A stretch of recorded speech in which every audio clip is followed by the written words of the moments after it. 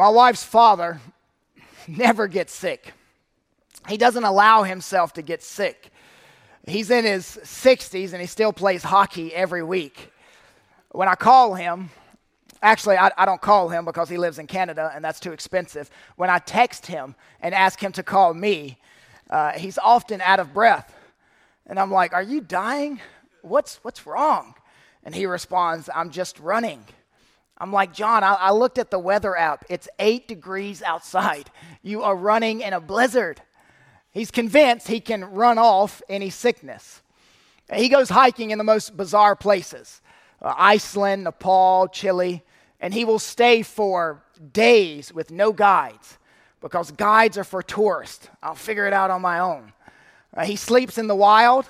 He will not bathe for 7 days on these trips. And he used to ask me, "Kyle, would you like to go hiking with me?" "John, that sounds like my worst nightmare. I would rather be eaten by a pack of wolves than go 7 days without showering and camping on the side of a mountain." He's a tough man. He's the Canadian version of Bear Grylls. This is my father-in-law. This is the man who raised my wife. And then she married me. Now, I know what you're thinking. "Kyle, you seem like the rugged outdoors type." I know I give off that vibe, but that is not me. So my father-in-law never gets sick, and at least once a year I contract something deadly. It's called the man cold. Everyone else in my family could have the same sickness, but only I am on the verge of death. I'm always staggering around the house like Fred from Sanford and Son. Remember him? He used to grab his chest, stagger backwards, and say, "I'm coming, Elizabeth." His wife, Elizabeth, had died earlier. I don't say my wife's name when I do it because she's alive and well. I do grab my chest, stagger backwards, and say, "I'm coming, Spurgeon. This is the big one." Now, I have a theory about man colds. I'm sure you're dying to hear it. Here it is. Men naturally believe they need to be endlessly capable and never failing. So if we get any illness, we make a big deal out of it because it seems like a big deal. It causes more distress because we're supposed to be infallible. In other words, a man has to think that his cold is so close to death or else he shouldn't be bothered by it. What do you think about that? You buy it? I have a philosophy to explain away all of my weaknesses. Just text me. I'll give them all to you. Anyway, my wife will say, "My husband is sick," and his moaning shows it. There are rare occasions that my wife becomes sick. She doesn't moan or complain, but I can always tell because her sickness drains the color from her face. I will say, "My wife is sick." Her face shows it. She says, "My husband is sick," and his moaning shows it. I say, "My wife is sick," and her face shows it. What happens when a church gets sick? How do you know? The church is sick, and her worship shows it. 1 Peter chapter 1, verse 13 through 21. The church is sick, and her worship shows it. I could give you examples of all the abominable things that are going on in churches under the name of worship, but I don't want to focus on what worship shouldn't look like. I want to focus on what worship should look like. Paul is writing to a group of churches in Pontus, Galatia, Cappadocia, Bithynia. I said Paul. Peter is writing to a group of churches in those areas. And he's not writing to one church in each area. There are multiple churches in each area. He's writing to multiple churches in Pontus, multiple churches in Galatia, multiple churches in Cappadocia, multiple churches in Asia, and multiple churches in Bithynia. Peter is telling these churches it matters how you worship. There may be other churches that are doing it wrongly. I just want to lay out what God-honoring, Christ-exalting worship looks like. The 4 truths that Peter gave those churches, I want to give you. 4 truths, no applications at the end today, just the 4 truths. Truth number 1, you worship God with your mind. You worship God with your mind. Notice verse 13. Therefore, preparing your minds for action. Now, I want to show you how this phrase reaches back and then how it reaches forward. So first, how it reaches back. The ESV translates this Greek phrase, preparing your minds for action. This phrase is so rare that this is the only time it's found in the New Testament. We use the ESV here in our preaching and teaching, and I think it's helpful for you to follow along in the same translation as well. I think the ESV is the strongest readable English translation. Now, that doesn't mean that the ESV always nails the Greek. For instance, here, their translation obscures the rich Old Testament background behind the Greek phrase. This phrase is translated in the KJV, gird up the loins of your mind. Now you see why the ESV translators didn't go with that more wooden translation. It's wooden, but it's also weird. When I think of loins, the mind is not where I picture them. The wooden Greek translation is literally gird up the loins of your mind. In fact, you may want to write that by verse 13, right above where it says preparing your minds for action. You could write in the Greek, it says, gird up the loins of your mind. There are echoes of Exodus in that wordage. Peter is taking the readers back to the book of Exodus. The Egyptians have held God's people in bondage for 400 years. God's people are a slave people. And God told his people through his prophet Moses, "You about to be up out of here. My people will be slaves to no one but me." God gave his people instructions. He said, I want you to kill a lamb and paint the blood over the doorpost of your slave hut. In addition, I want you to sit down and eat the lamb you killed. But when you eat it, I want you to eat it with your loins girded and your shoes on your feet. In other words, when I give you the green light, I don't want you to be looking for your shoes. I want you to be ready to power walk up out of Egypt. Now, that probably still leaves you wondering what the word girded means. Easterners wore long, flowing robes. For the whole of biblical history, it was common for most people to wear long, loose robes. If the ancient Orientals wanted to move quickly or do a strenuous activity, they would gather up their loose robe, then tie it around their waist or either tuck it in their belt. This would make movement easier, faster, and less encumbered. Now, in case that mental picture wasn't good enough for you, I brought an actual picture. In case you want to go home and gird up your loins tonight, I want you to be prepared on how to do it. Ancient soldiers girded up their long garments in order to prepare for battle. So what is Peter wanting these churches to do? Gird up your loins, they understand that. But gird up the loins of your mind? Peter wants them to prepare their minds for battle, to prepare their minds to act, to prepare their minds for war, to prepare their minds for worship. Tighten up the thought processes of your mind. There were some physical preparations that needed to take place to tighten up the loins of their clothing. And there are some spiritual preparations that needed to take place if they're going to tighten up the loins of their minds. Jesus said in Matthew 22, you shall love the Lord your God with all of your heart, with all of your soul, and with all of your mind. Churches do a fairly good job of teaching their people to love the Lord with all of their hearts, to love the Lord with all of their soul. But they're doing a poor job of teaching their people to love the Lord with all of their minds. The human mind is, I think, the most incredible of God's creations. It is more powerful than the world's largest supercomputer. Peter is using a simple metaphor to challenge his readers to prepare their minds for deep thinking.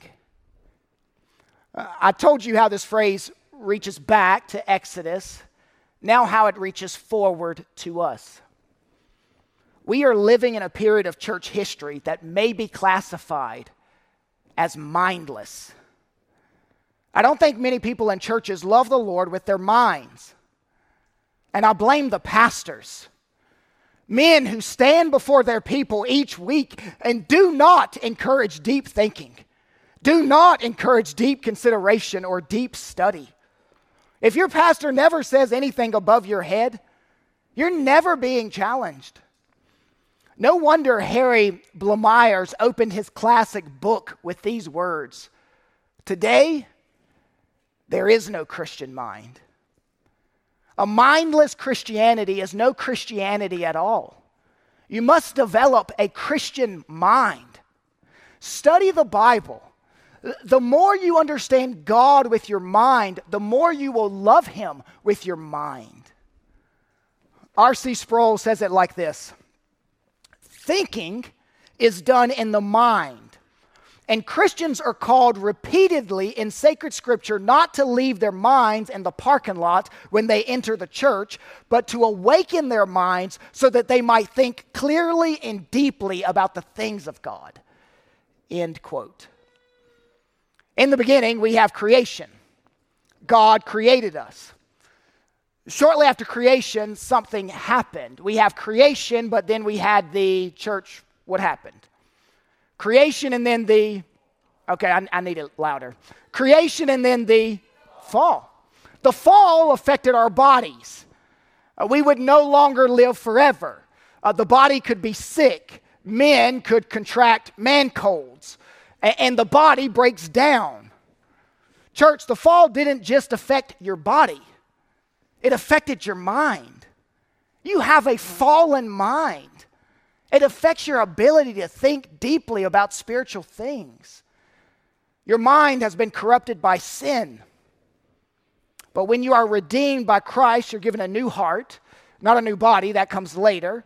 But you're given a new heart, you're given a new mind. A redeemed mind. A mind capable of worshiping its creator. God created your mind.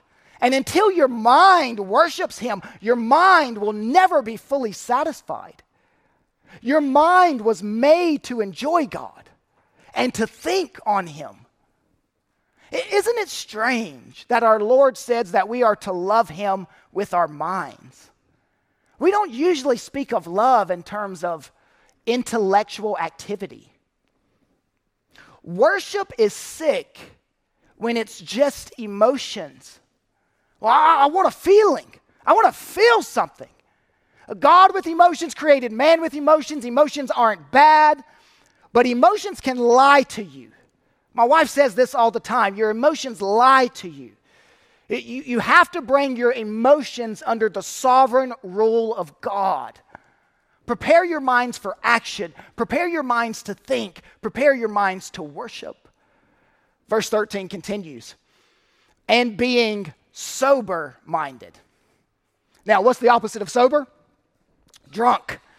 I think this is both literal and figurative. One, don't have a drunk mind. Two, like alcohol can numb the body, so other activities can numb your mind. Your fallen mind craves mindless ecstasy. Your redeemed mind craves thoughtful worship. Do not let your mind wander into any kind of mental intoxication which inhibits your spiritual alertness. Do not inebriate your mind with the world's liquor. Expose your mind to God's glory. Sober-mindedness doesn't happen automatically. It requires effort. Do not become dull in your thinking, slow in your learning. The mind is crucial. Peter continues writing in verse 13, set your hope fully on the grace that will be brought to you at the revelation of Jesus Christ. The disciplined, sober, worshiping mind of a Christian is fixed on grace. Now, in the verse, why say, set your hope fully? Why not just say, set your hope?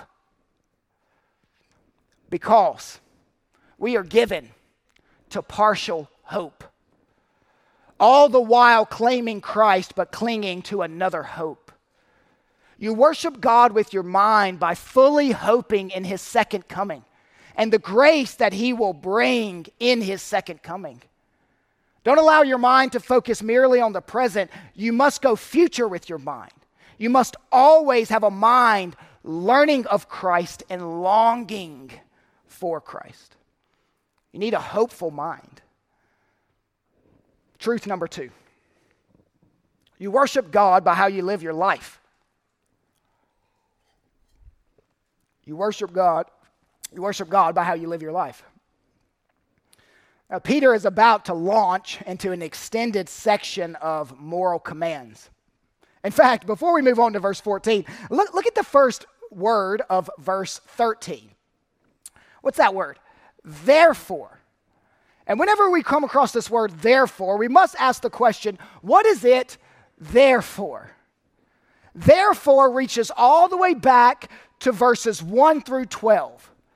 The word therefore always signals a conclusion that is about to be reached based on a previous premise or argument. Peter has been talking about salvation for 12 verses. Now, on the basis of that salvation, he is going to give these churches moral commands. In other words, right thinking leads to right living. Your belief bleeds out into your behavior. Another follower of Christ, Paul, loved to lay out his material just like this. He did it in nearly all of his books. The first half would always be heavy doctrine, and then the second half would be practical behavior. If you just jump to one of his books, Ephesians, if you just jump to the second half, you might think, oh, this is legalistic, unless you ground it in the first half of the book. It took Paul entire books to lay out that formula. Peter does it here in one chapter. Verses 1 through 12, heavy doctrine. Now, practical living. What should this heavy doctrine produce in your life? Verse 14. As obedient children. Now let's pause there for a moment. Peter says, now that you've experienced this salvation, there are some things for you to obey. Now notice, he doesn't say obey to receive salvation, but once you've received it, obey as obedient children. Now some of you parents are like, I can't comprehend. I can't comprehend this analogy. What are these obedient children you speak of? As obedient children, do not be conformed. Peter does not want their lives conformed. This is a rare verb, only used one other place in the New Testament, Romans 12:2. Don't be conformed to the world. Literally, don't be squeezed into the mold of this world. Don't be fashioned by worldly fashions. Don't pattern your life after the pattern of this world. Don't value what this world values. Be a nonconformist. Now you say, well, that's what the Amish and Mennonites believe, right? They aren't conformed to our automobiles. They're not conformed to our electricity, our modern clothing, or our modern deodorants. As noble as they may be, they totally miss the point of nonconformity. That's an external, superficial nonconformity. The nonconformity we are called to practice is an ethical nonconformity. We are to practice the ethic of God and not the ethic of this world. The ethic of the world may be sex before marriage, but we hold to a biblical ethic. The mind of the world may accept abortion and homosexuality as acceptable behavior, but we have a redeemed mind and we think differently because of the commands of Scripture. You must resist the pressure to conform to the age. There are some values of the church that may be praised by certain societies in certain times, but that's always temporary. That's what the church in the United States is going through right at this moment. They're used to being praised by society, and that's always only temporary. It's natural for us to go against the grain of our culture. Verse 14, as obedient children, do not be conformed to the passions of your former ignorance. Peter now hearkens back to their life before Christ, their pre-Christian life, former passions, former ignorance, former sinful lifestyle. And he says, don't lazily slip back into those old grooves of evil, those passions that used to dominate your life, but now you have a new mind, a new heart. You have salvation now. Peter recognized that the Christian life is not passive. Ungodly desires still beckon us and tempt us to depart from God. You need to believe that Jesus Christ is better than sin. There is a superior pleasure in Jesus than in your former life. We resist evil desires that we once indulged. We turn from sinful acts that are so common in our culture.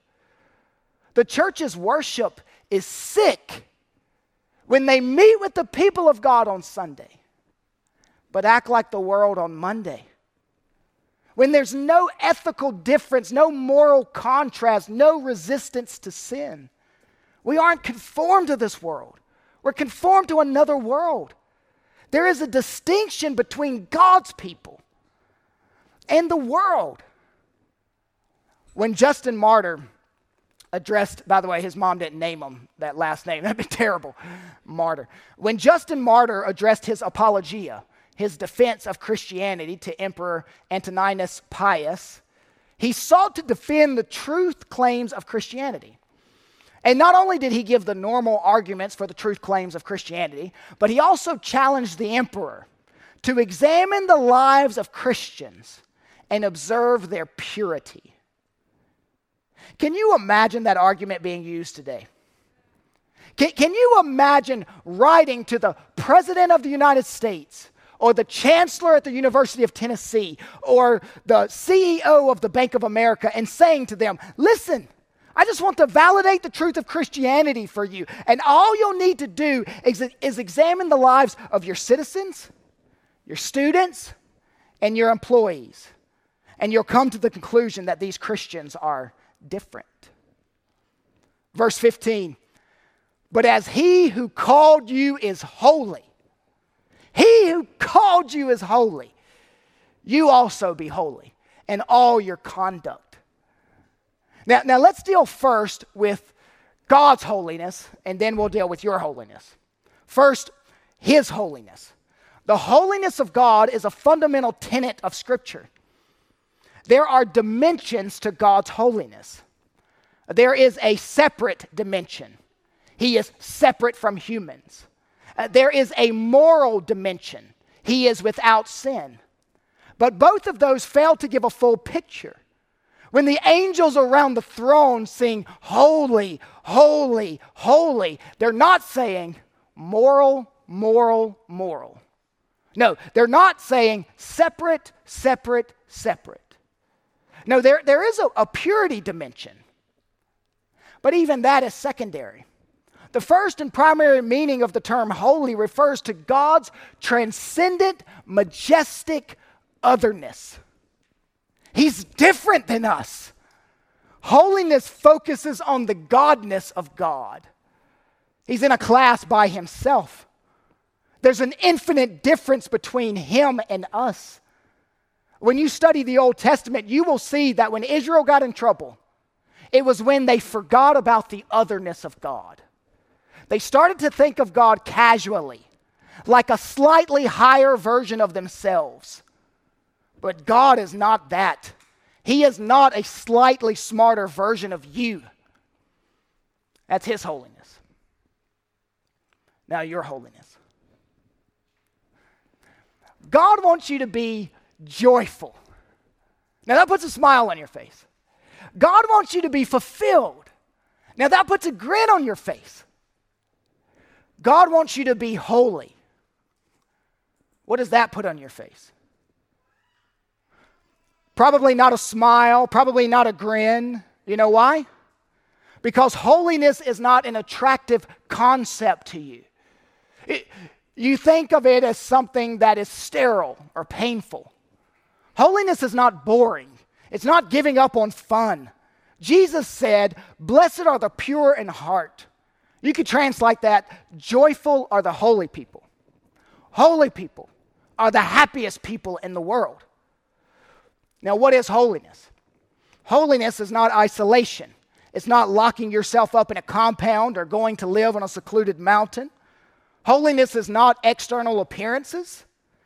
They're not unimportant, but they're not primary.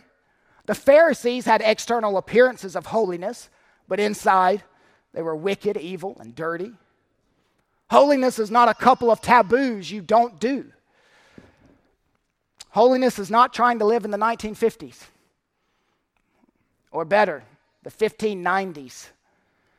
Positionally, you are holy at salvation. Practically, you need to progress in your holiness. Now, in typical New Testament fashion, Peter calls believers to a holy life based on what God has done for them. The first 12 verses, salvation. This is not legalistic. This is the natural outworking of salvation. Verse 16, Peter writes, "Since it is written, you shall be holy, for I am holy." Now, Peter has already quoted Exodus. We talked about that in the whole loins situation. Now he's quoting Leviticus. 4 different times God says in Leviticus, "Be holy, for I am holy." The word holy shows up in the book of Leviticus more than any other book. Now, in what context did God tell his people, "You be holy, for I am holy"? What was the context? Well, God told his people that when he gave them the law. This law was meant to distinguish them from the surrounding nations. God demanded his people perform elaborate ceremonies of washing and cleansing. Sometimes this is referred to as the holiness code. God gave his people holiness regulations like clean foods to eat, unclean foods to avoid, purification ceremonies after giving birth to a child, regulations about infectious skin diseases and bodily discharges. They even had rules about mildew. Peter is not saying that these scattered churches need to do all of this. He's not prescribing to you the specifics of the Levitical code. He's demonstrating that even though those Old Testament regulations are no longer binding, you still need to be a distinct people among all the peoples of the earth. Now, God says, "Be holy, for I am holy." Now, I'm about to dive deep for a moment, so stay with me. We're going to come back up for air shortly. By God saying, "Be holy, for I am holy," he is saying that holiness is communicable. Communicable meaning able to be communicated to others, able to be passed on, contagious. God never says, "You shall be sovereign because I am sovereign." God never says, "You shall be transcendent because I am transcendent." God never says, "Be incomprehensible for I am incomprehensible." God never says, "You shall be majestic for I am majestic." God never says, "Be omnipresent for I am omnipresent." Omnipresent, that's everywhere present in the same degree. God never says, "Be omniscient," all-knowing. "Be omniscient for I am omniscient." So it seems weird that God would say, "Be holy for I am holy." All these other attributes of God that I listed are not communicable. They can't be shared with human beings. There are attributes of God. By the way, I don't like the terminology attributes. I prefer the perfections of God, not the attributes of God. Attributes allude that it's a part of him, but God is not part sovereign. He's perfectly sovereign. God is not part majestic. He is perfectly majestic. Anyway, I'm using a term I don't like. God has attributes that are not communicable and some that are communicable. Holiness is communicable. The argument here is logical and simple. Children inherit the nature of their father. He is holy, and we have his nature. Your nature determines your appetites, and your actions. A dog and a cat behave differently because they have different natures. A dog barks and wags his tail and leaps with excitement when he sees you because God gave him that nature. A cat ignores you and sticks her tail up at you because Satan gave her that nature. Children long to be like daddy. It's their nature to do so. You're not called to be holy because your neighbors need to see your holiness in order to get saved. That's poor motivation. You're called to be holy because your Father in heaven is holy. Holiness isn't something you create. It's someone to whom you conform. Your calling is to pursue conformity to the character of God. Don't be conformed to this world. Be conformed to this holy God. Don't be conformed to your old life. Be conformed to your new life. To be holy as God is holy includes a full and pervading holiness that reaches to every aspect of your personality. It's all comprehensive. In all your conduct, it includes the mind, will, and emotions, body, soul, and spirit. D.A. Carson, the Canadian theologian, my wife's from Canada, and today's our anniversary, and so I like to quote Canadians on our anniversary, just to honor and show her I love her. She says it doesn't work. D.A. Carson, a Canadian theologian, once said this: Christians don't drift toward holiness.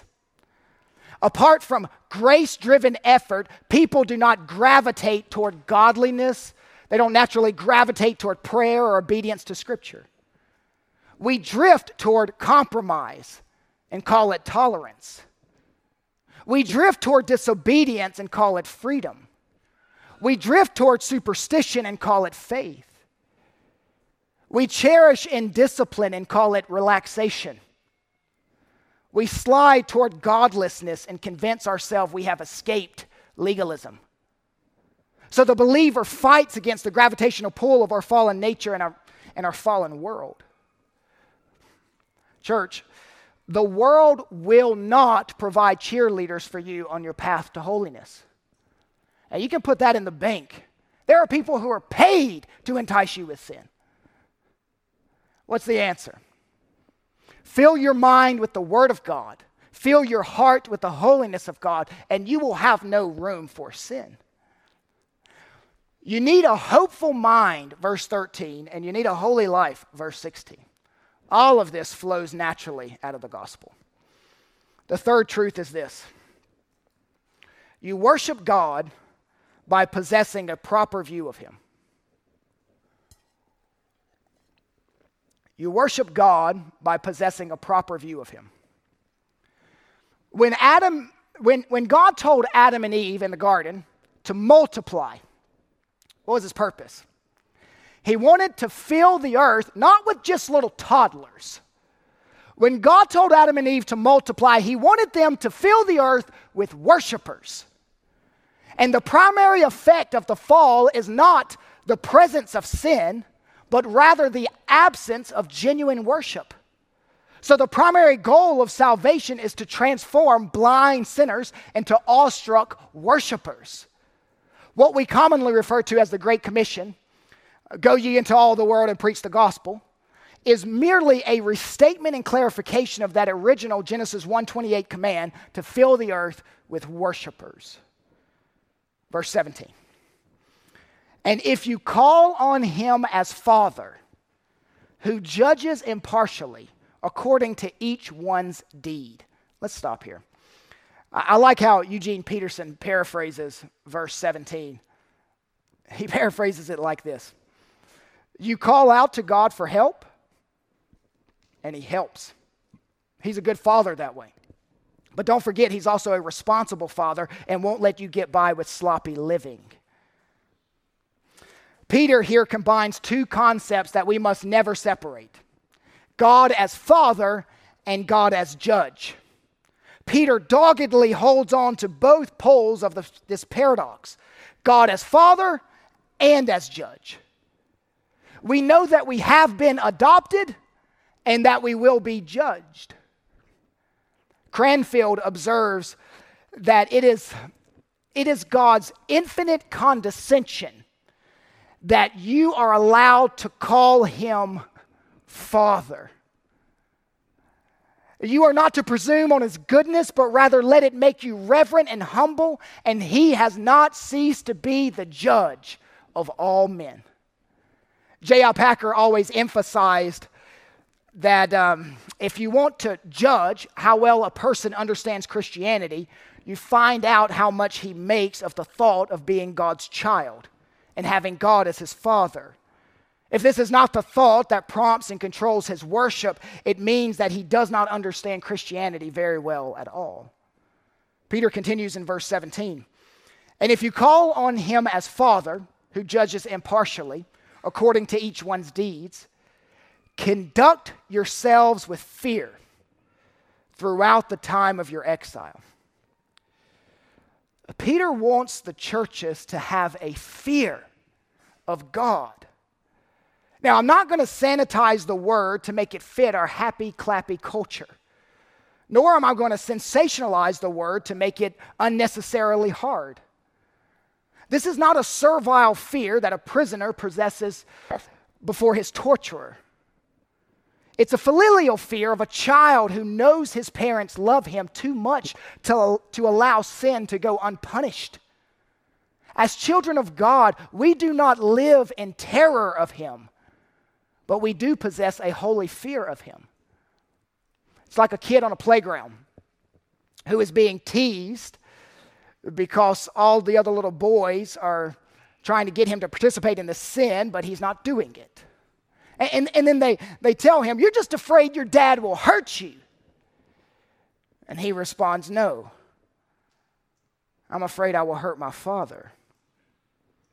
We avoid sin because we do not want to disappoint our Father and let him down. We know that our Father is also our judge. He disciplines us, not out of anger, but out of love. And all the conservative scholars I read this week, Grudem, Sproul, Schreiner, Ham, Clowney, they all believe that this verse speaks of God's discipline to his own children. God is a loving disciplinarian who cannot permit his children to enjoy sin. There is a kind of fear that does not contradict confidence. I think this is something that really the older generation understands better than maybe my generation. There is a kind of fear that does not contradict confidence. A confident driver also possesses a healthy fear of an accident, which prevents him from doing anything foolish. Now, a farmer may call this holy God the man upstairs. A baseball player may call this holy God the great Yankee in the sky. We call him Father and Judge. The church is sick when it doesn't see God as both Father and Judge. Not only will their worship show it, but their lifestyle will show it. The fourth and final truth is this: your worship of God is made perfect by the work of Christ. Verse 18, knowing that you were, let's stop there. This is a normal Greek formula used to introduce a well-known fact. A Puritan by the name of Robert Lighton, who wrote a commentary in the late 1600s on 1 Peter, he paraphrased this opening this way. You know this already, but I want you to know it better, more deeply, more personally. Turn it over frequently in your mind and study it, meditate on it more. It is so deep that you will never fathom it, and it is so useful that you will always benefit from it. So what does Peter want these churches to know more deeply? Continue reading in the verse. Knowing that you were ransomed from the futile ways inherited from your forefathers, not with perishable things such as silver and gold. Peter is using terminology of the day, common language of the day. The Roman Empire, where these churches exist, was full of slaves. One historian said there were 60 million slaves in the Roman Empire. Slaves could be ransomed, redeemed, bought back by giving the slave holder some silver and gold. There wasn't any way you could buy yourself out of slavery. You were just stuck. You needed someone to come and purchase you. But you were not redeemed by silver and gold, church. Verse 19, but with the precious blood of Christ, like that of a lamb without blemish or spot. Slaves were set free by perishable silver and gold. Sinners are set free by the perfect Son of God. The Puritan Thomas Watson believed that ransom was God's greatest work. He said, great was the work of creation, but greater the work of redemption. It costs more to redeem us than to make us. In one, there is a speaking of the word, and the other, there is a shedding of blood. The theme of God's Lamb runs all the way from Genesis to Revelation, and I couldn't possibly cover it all. But I do want to say this. The blood of bulls and goats is not precious. This blood is precious. Oh, precious is the flow that makes me white as snow. We will not dare overlook that adjective. Not just any blood, precious blood. For those of you that are non-Christians, we have non-Christians come every Sunday.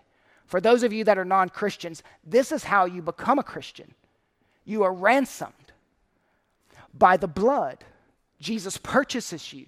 He buys you. He redeems you. Verse 20. Jesus was foreknown before the foundation of the world, but was made manifest in the last times for the sake of you. Now I like this. God wants you to know that your salvation was not a divine afterthought. It was not a plan B. God wasn't like, well, I thought they wouldn't sin in the garden, but they did. What in the world should I do? Let me wring my hands. Maybe, crazy idea just popped in my head. Maybe I should send Jesus to redeem them. No, it was already known that man would sin. It was already determined that Jesus would leave the glories of heaven and come down to man. It was foreknown. God knew the complete program of redemption before the foundation of the world, before day one of creation. Human rebellion didn't surprise God. Why do we worship? We worship because of verse 21. We are believers in God who raised Jesus from the dead and gave him glory, so that our faith and hope are in God. The church is sick when it doesn't realize they have a sickness that they can't run off. You may be able, like my father-in-law, to run off certain sicknesses, but you can't run off sin sickness. The church is sick, and her worship shows it. Worship is sick when it's just emotions. I have to have a feeling. The church is sick when they meet with the people of God on Sunday but act like the world on Monday. The church is sick when it doesn't see God as both Father and Judge. And we just finished this point. The church is sick when it doesn't realize they have an illness that they can't run off. So what is the church to do? What are you to do? Well, I'm glad you're asking, because I just happen to bring an answer. Worship God with your mind. Worship God by how you live your life. Worship God by possessing a proper view of him. And church, don't ever forget, until God fully glorifies you with a sinless mind and body, your worship will always fall short. Your best worship is still sloppy worship. So don't get too prideful. The good news, ultimately what makes your worship acceptable to the Father is not the blood you put into it, but the blood Christ put into it. His blood covers your sloppy worship, and the Father looks down and sees it as perfect worship. Your worship of God is made perfect by the work of Christ. Thank you for listening to this resource of Faith Family Church. We gather on Sundays at 495 Hugh Hunter Road in Oak Grove, Kentucky, and are a short drive from Fort Campbell and Hopkinsville, Kentucky, as well as Clarksville, Tennessee. For more information, visit our website, myfaithfamilychurch.com.